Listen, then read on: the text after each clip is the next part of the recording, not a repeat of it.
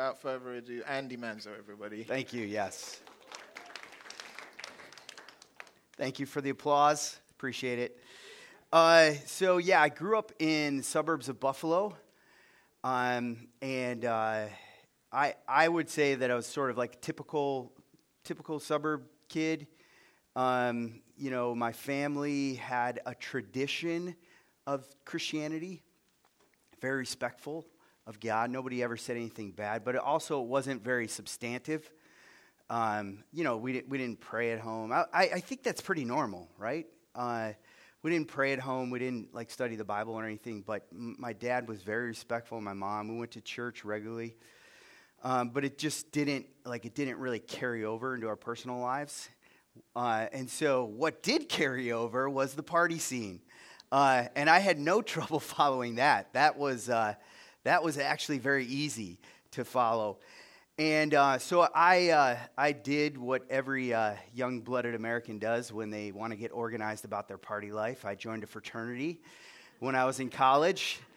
And when I was a junior, I can't really explain what happened, but I sort of hit rock bottom in the party scene. And existentially, in my existence, I was in crisis. Now, if on the outside, I still had my little alligator. This is the 80s. I still had my little alligator shirts on and my boat shoes, and had my moulet. In the 80s, everybody had a moulet. So I had that rocking. But internally, I was in crisis. And I felt I actually was so bad, and no one ever did this, but I was so much in crisis that I started talking to my fraternity brothers about what they do when they feel empty inside. Can you imagine going into one of the fraternity houses at UCSD and say, hey, can you help me? I feel really lonely inside and sort of broken. And they would just say, well, you just need to party more. That's the answer. And that's all they could give me. They gave me all they could give me.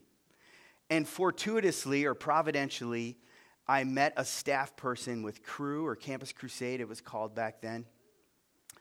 And the staff person said that, he basically said, Andy, the only way that you're going to find the life that you're looking for is if you stop looking in the places that you're looking. Those places can't give you life.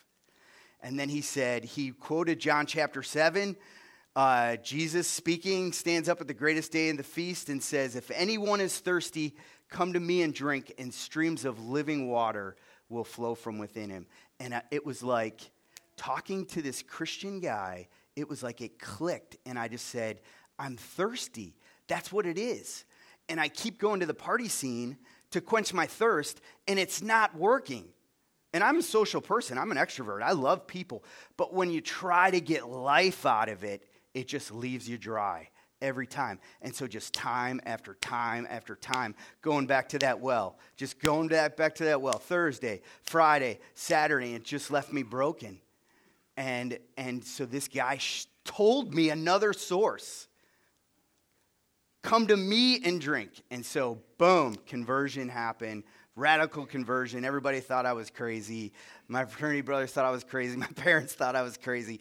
And my brother hated me for a long time just because I was like, hey, you need Jesus. You need living water. You go through that stage. You guys go through that stage, right after you're saved, you just talk to everyone. So anyway, that's how I got here. Fast forward from there is I joined staff with Campus Crusade. And now I work with military students committed to the military after graduation. So it's a ministry called Valor. I'm working with them. So that's how I got to them. I'm an aspiring church planter, and Obed has been sweet enough to sort of let me come alongside and be his friend. And we talk shop sometimes about church planting. And you know anybody who wants to church plant in North Park, San Diego, you let me know, because I'm interested. Okay, enough about me. Would you bow your heads with me? We're going to jump into our text. Dear Lord, I pray that you would speak. Enough about me. Let's focus on you. And so as we open your word, I pray that you would meet each person here, that you would speak to them. Just like that guy Les spoke to me in 1988, I pray that you would speak right now through your word to each one of us, including me. In the name of Jesus, we pray. Amen. Luke chapter 5. Matthew, Mark, Luke. Well-known story. Luke chapter 5. I'm going to read from the ESV. Luke chapter 5. Starting in verse 1, we're going to go through 11. Okay. Very well-known story of the miraculous catch of fish with the Apostle Peter. Luke chapter 5, starting in verse 1. On one occasion, while the crowd was pressing in on him to hear the word of God, he was standing by the lake of Gennesaret. Okay, pause. Just one thing I want to remind you guys, or to call to your attention, to your reflection. While the crowd was pressing in on him, Jesus, in his early ministry, is incredibly popular. I mean, I think sometimes we sort of feel sorry for Jesus. Oh, poor little Jesus. No one wants to follow you. You know what I mean? I'll follow you. Nobody else does. Jesus is, the Rolling Stones in 1967. Jesus is the Beatles with people, the people getting off the plane and going into like hysteria. In fact, Jesus is so popular by the end of the Gospel of Luke that the crowds are literally trampling one another to get to see him. So Jesus is not a hippie with Birkenstocks on with, like no one interested, right? This is, for people to trample one another, there has to be a sense of excitement.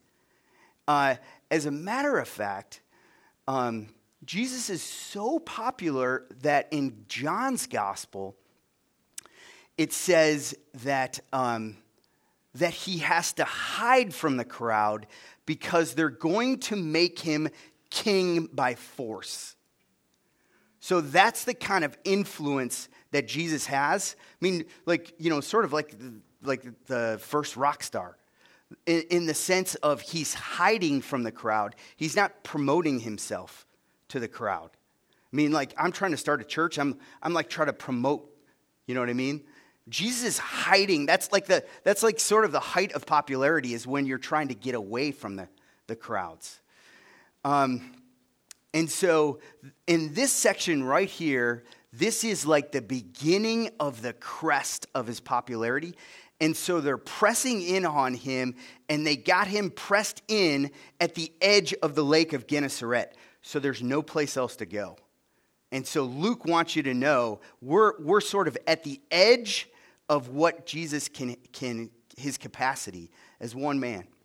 Which brings us to another question I want to call to your attention before we read the rest of this story, which is Jesus in his incarnation, in his flesh. Jesus has limited himself to what he can do with people. You think about, Jesus has one life. He doesn't have many lives in his incarnation. Now, he exists eternally. He sits at the right hand of the Father. He will come back again. But Jesus has one life. In fact, his ministry is 3 years long. So he has a 3-year ministry that lasts, that's 36 months. So you have to ask yourself the question, how is Jesus going to meet this demand? Because the demand is greater than the supply. The crowds are crowding in on him. And if you think about not just these people during this time, but all the people who are going to live through all the generations, now it's been 2,000 years, how are we going to bring the message of Christ to all of these people that need to hear it? What is the solution? Because already we're at the edge of what one man can do. Now, of course, he's the God-man. Don't hear me wrong. This is the God-man. But we're at the very limits of what one man can do. So now the question becomes, what is Jesus' plan to reach all of the thousands and billion people that live on the face of the earth through 2,000 years? I believe the answer is actually in this text. Okay, that was a really, really long way of getting to verse 2. Okay, so Jesus pressed against the lake of Gennesaret, and he saw 2 boats by the lake. But the fishermen had gone out of them and were washing their nets. Getting into one of the boats, which was Simon's, he asked him to put out a little from the land. And he sat down and taught the people from the boat. Okay, this Simon we know is Simon Peter. And Jesus has already met Simon Peter. So this isn't some guy who just randomly walks onto somebody's boat. Jesus and Simon Peter have already met earlier in this text. In fact, Jesus has done a healing for one of Peter's relatives. So this is very much appropriate for Jesus to get on his boat to do this. Okay. So Jesus gets on his boat, and he sat down and taught the people from the boat. And when he had finished speaking, he said to Simon, "Put out into the deep and let down your nets for a catch." And Simon answered, "Master, we toiled all night and took nothing. But at your word, I will let down the nets." All right, as you guys know, some of you guys were in San Diego. There's got to be a few fishermen in here. The fish bite at night, because it's safe from predators. They don't bite during the day. So Peter, who's a fisherman, says, look, this is not a good idea to go fishing in the middle of the day. Secondly, I just want to ask you guys, how do you feel after a long day of work? Okay, these guys are packing up. They're washing their nets. They've worked all night. Has anybody ever pulled an all-nighter? Okay, you're not in a good mood. Like, I'm sure he's washing his nets, and he's just thinking about going home, eating a warm meal, getting some sleep. So this is not a good idea if it doesn't work. Secondly, I just want to ask, how do you feel after a long day when you've failed? How do you feel after a long day of work when things did not go well? Okay, emotionally, Simon Peter, he's not in the mood for this. This is not, oh, Jesus is performing miracles, I'm so excited. This is a guy who wants to go home, right? And I think it's important to call that to your attention. So when he had finished speaking, he said to Simon, "Put out your nets, put out into the deep and let down your nets for a catch." And Simon answered, "Master, we toiled all night and took nothing, but at your word I will let down the nets." And when they had done this, they enclosed a large number of fish, and their nets were breaking. They signaled to their partners in the other boat to come and help them, and they came and filled both the boats, so that they began to sink. But when Simon Peter saw it, he fell down at Jesus' knees, saying, "Depart from me, for I am a sinful man, O Lord." For he and all who were with him were astonished at the catch of fish that they had taken. And so also were James and John, sons of Zebedee, who were partners with Simon. And Jesus said to Simon, "Do not be afraid. From now on, you will catch men." And when they had brought their boats to land, they left everything and followed him. Okay, so there is the resolve in tension, right? Jesus says, from now on, you will catch men. Just like you used to use all of your energy and all of your focus and all of your creativity to catching fish, from now on, you will apply all of that to catching men. In fact, Peter, this whole episode has been a case study of how I am employing you in the future kingdom. I mean, can you see Jesus? Peter's my favorite character. I'm convinced that people are either the Apostle Paul, which is like they sort of have it all together. They're the J on the Myers-Briggs. They're the planners. They make lists and check them off. And then there's Peter's like me. Lord, shall I strike with my sword? Like Peter gets rebuked by Jesus several times. So I'm convinced that people are either Paul's or Peter's.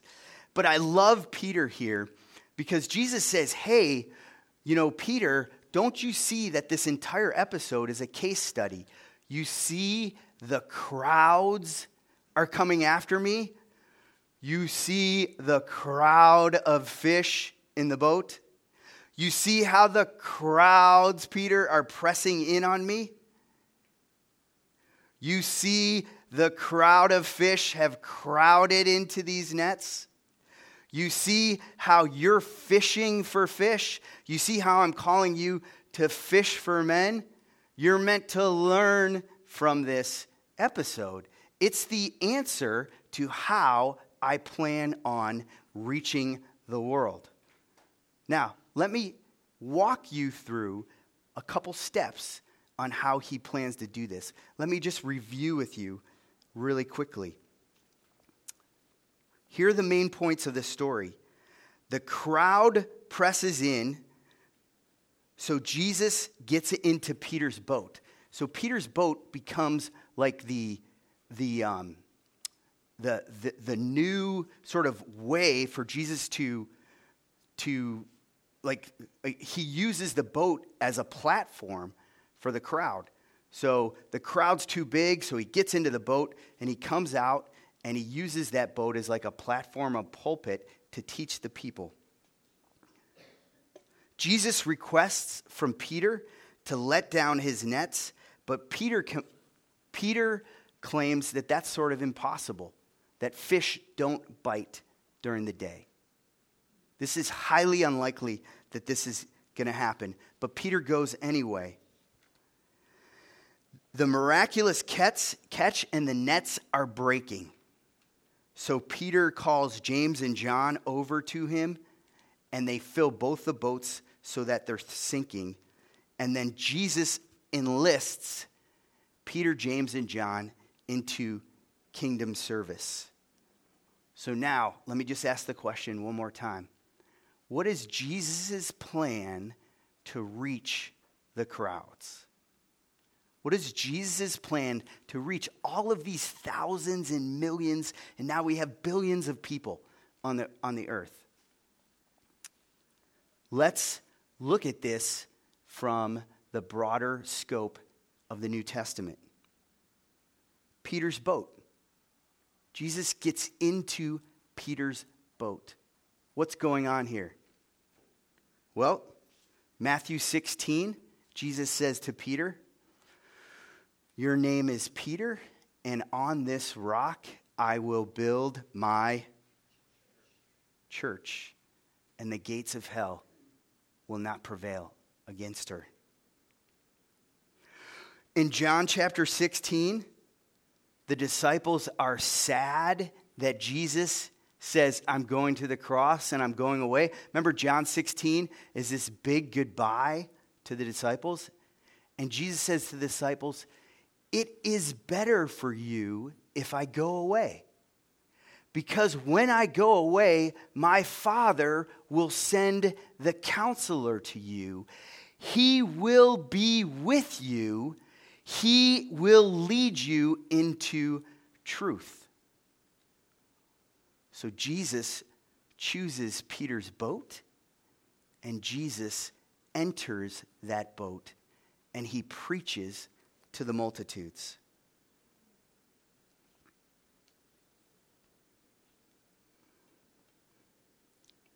Secondly, the impossibility of the task. This miraculous catch of fish doesn't happen because of Peter's skill. Think about when Peter stands up and preaches to the crowd in Acts chapter 2, and he says to them, men of Israel, we are not drunk as you suppose. Remember, they accuse him of being drunk? We are not drunk as you suppose. But the one whom you've crucified, God has made him Lord and Christ. And the people are cut to the heart, and they say, what shall we do? And Jesus says, repent and be baptized. So Jesus uses Peter's boat as a pulpit. As you look at the broader sense of the New Testament, this is fulfilled in the beginning of the church, in the preaching of the Apostle Peter. Think about the miraculous catch of fish. Jesus says, this is impossible. You can't do this. This is highly unlikely that fish in the middle of the day are going to get into a boat. And so many fish are caught that the nets are breaking. Do you remember how many people are converted at Peter's first sermon? Does anybody remember? 3,000. Think about that. There's how many people here? Maybe 60? 3,000. Imagine 3,000 people being converted in one day.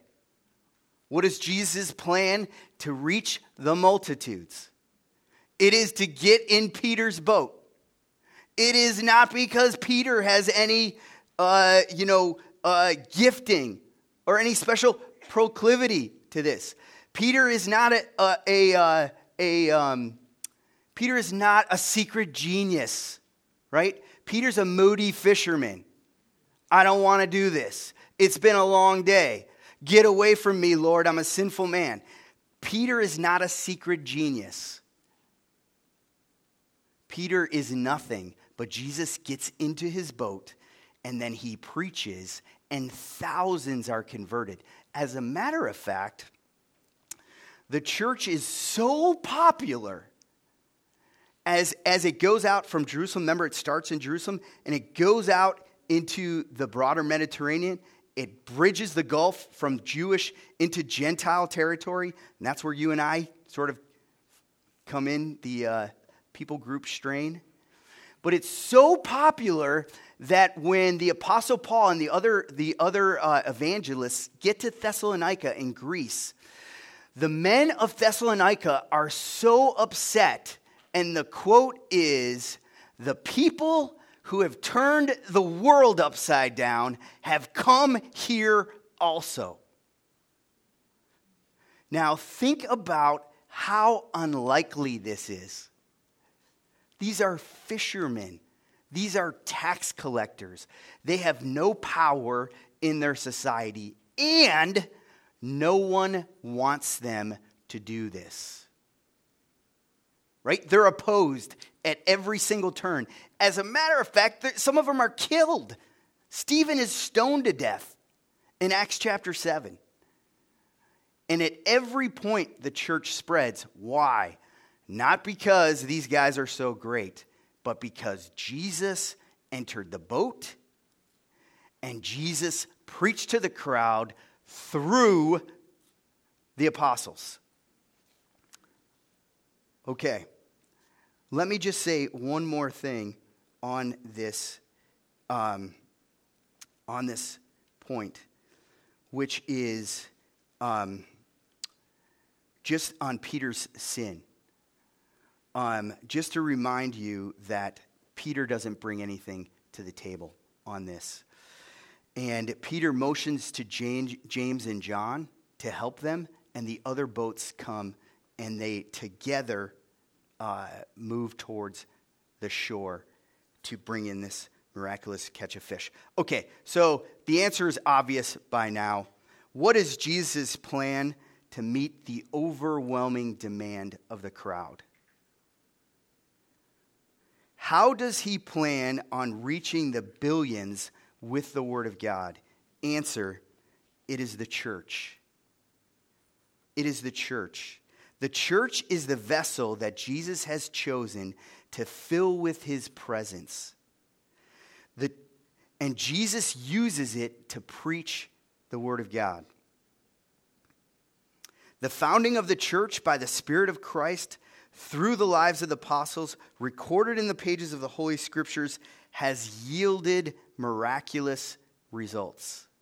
So your conversion, if you're a Christian here this morning, your conversion can be traced back to the Apostle Peter and James and John. You know, the church is built on the preaching of the apostles and the prophets, and Christ Jesus is the chief cornerstone. When I told you about Les, the guy who came to me and shared with me, he wasn't a spiritual guru. He didn't figure out these things on his own. In fact, when he shared with me, hey, I'm going to give a prognosis or a diagnosis on your condition. You're telling me your condition, you're not doing very well. I'm going to give you a prognosis on it. And then what did he do? He just quoted from John chapter 7. He quoted from the Apostle John. He quoted from the fisherman, the Apostle John. That's all he did. And your conversion, if we could get everyone up here to tell their story, your conversion would have the same thing. Your conversion is traced to the apostles and prophets. Someone shared with you the truth about Jesus. Now, did they do it perfectly? Probably not. Did they, were they apostolic? Did they write flawless words? No, they didn't. No, they probably made a lot of mistakes. You know, we'd probably hear some sort of sordid stories too. But ultimately, you and I trace our lineage to the apostles and the prophets, whom Jesus filled with his Spirit and brought us the Word of God. Now, let me just give you guys a couple things as we reflect on this. Okay. The first one is this. Jesus has chosen the church as his instrument. There's nothing special in the church. In fact, the church is filled with sinners. There's nothing special about the Apostle Peter. I hope you guys see that from this text. You know, we've talked about this. This is a sinful person. You guys read the news today. The church, there's all kinds of scandals going on in the church right now. And that's not an excuse. Scandals are awful and they need to be brought to account. But I don't want you to be discouraged because the church is filled with dudes like the Apostle Peter. Lord, should we strike with our sword? I mean, ready, fire, aim. That's Peter's philosophy. Get away from me. I'm a sinful man. Peter is a denier. Peter denies Jesus 3 times. He's a coward.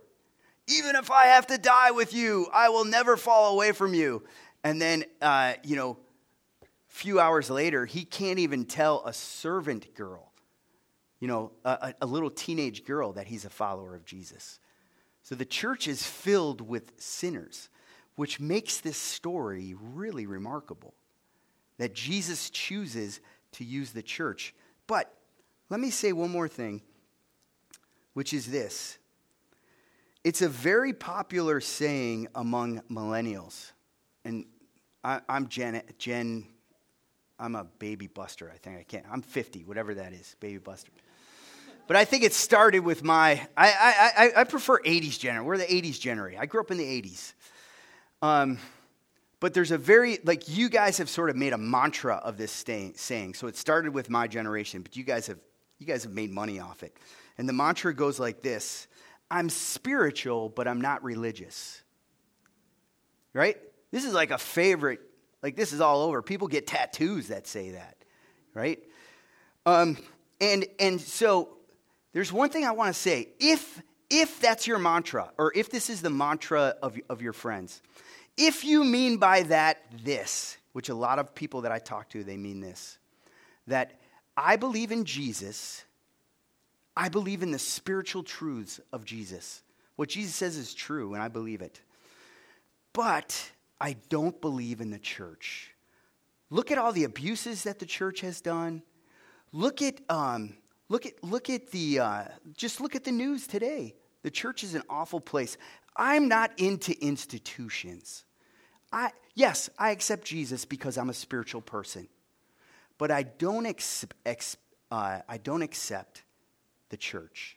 I don't accept the church as an institution. My friends are my church. You know, the people who love me are my church. The beach is my church, right? The mountains are my church, right? So I just want to, I realize this is challenging, but I just want to ask you guys, in this story right here, where is Jesus? Where is Jesus? Jesus is in Peter's boat. Where does Jesus perform the miracle? Jesus performs the miracle in Peter's boat. What does he use? He uses Peter's nets. He stays in Peter's boat until James and John come to help them. Okay? So help me understand. I guess this is just a challenge. I'm not trying to scream. I'm not a screamer. Just put scream implied if you're taking notes. Scream implied.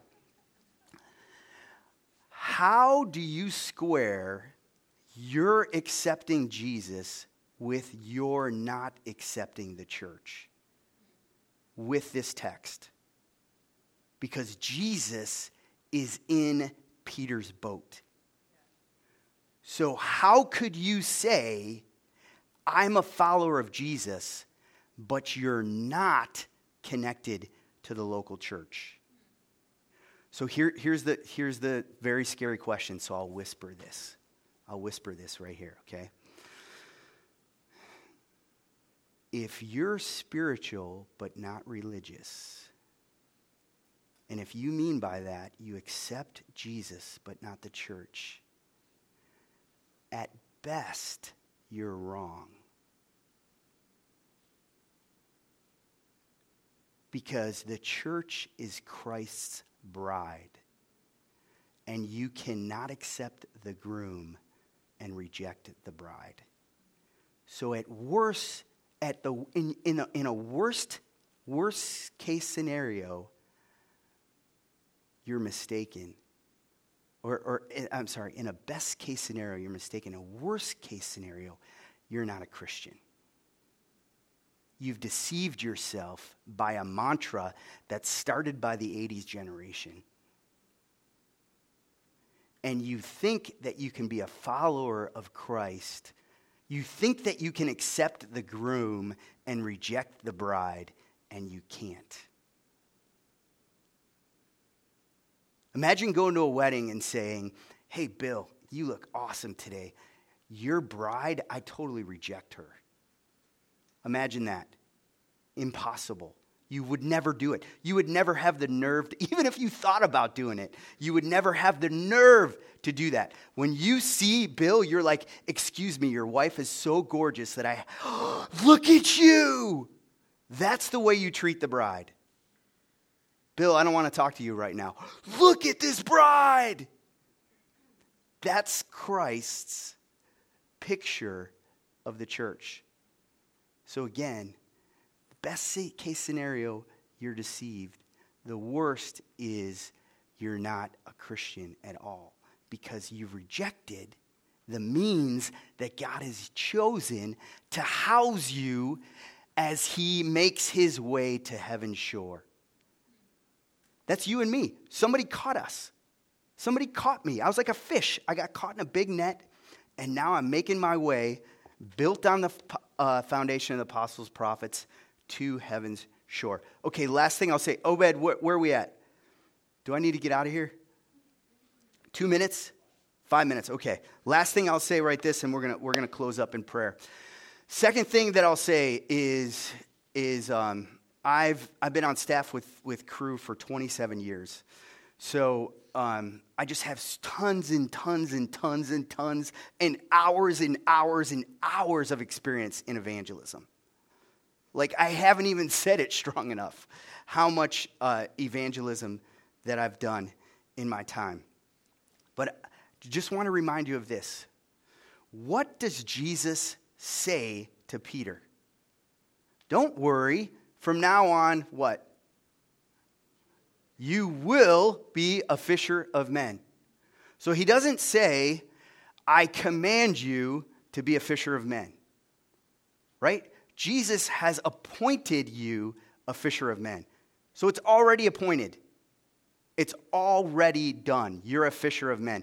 So you can't say, well, I'm going to leave it up to some guy who's been with, a ministry for 27 years. He's the fisher of men, but not me. No, everybody is a fisher of men. As a matter of fact, I'm convinced, here's my experience, take it or leave it for what you want. I'm of the opinion that everyone is a fisherman. Everyone is angling. That's another name for a fly fisherman is an angler. Ooh, we got some anglers in here. A fly fisherman is an angler because that hook comes in at an angle, and you have to, the specific angle fools the fish into grabbing it. Everyone is an angler. And so being on campus for over a quarter century, everyone on campus is an angler, right? Some of our most obvious anglers are our fraternity boys. Right? And all they do all day long is angle for girls. That's all they do all day long. They angle for girls. They angle for girls. They're fishing for girls. Fishing for girls. Hi, my name is Bill. I fish for girls. That's what they do. Right? If you want to go to the UC schools, students are angling for grades, angling for that job, angling for that career. And that's what they do. They angle, they angle, they angle. That's what they do. Their whole life is angling. Everyone is an angler. It's just the question of, what are you angling for? So just write this down right now. What are you angling for in your life?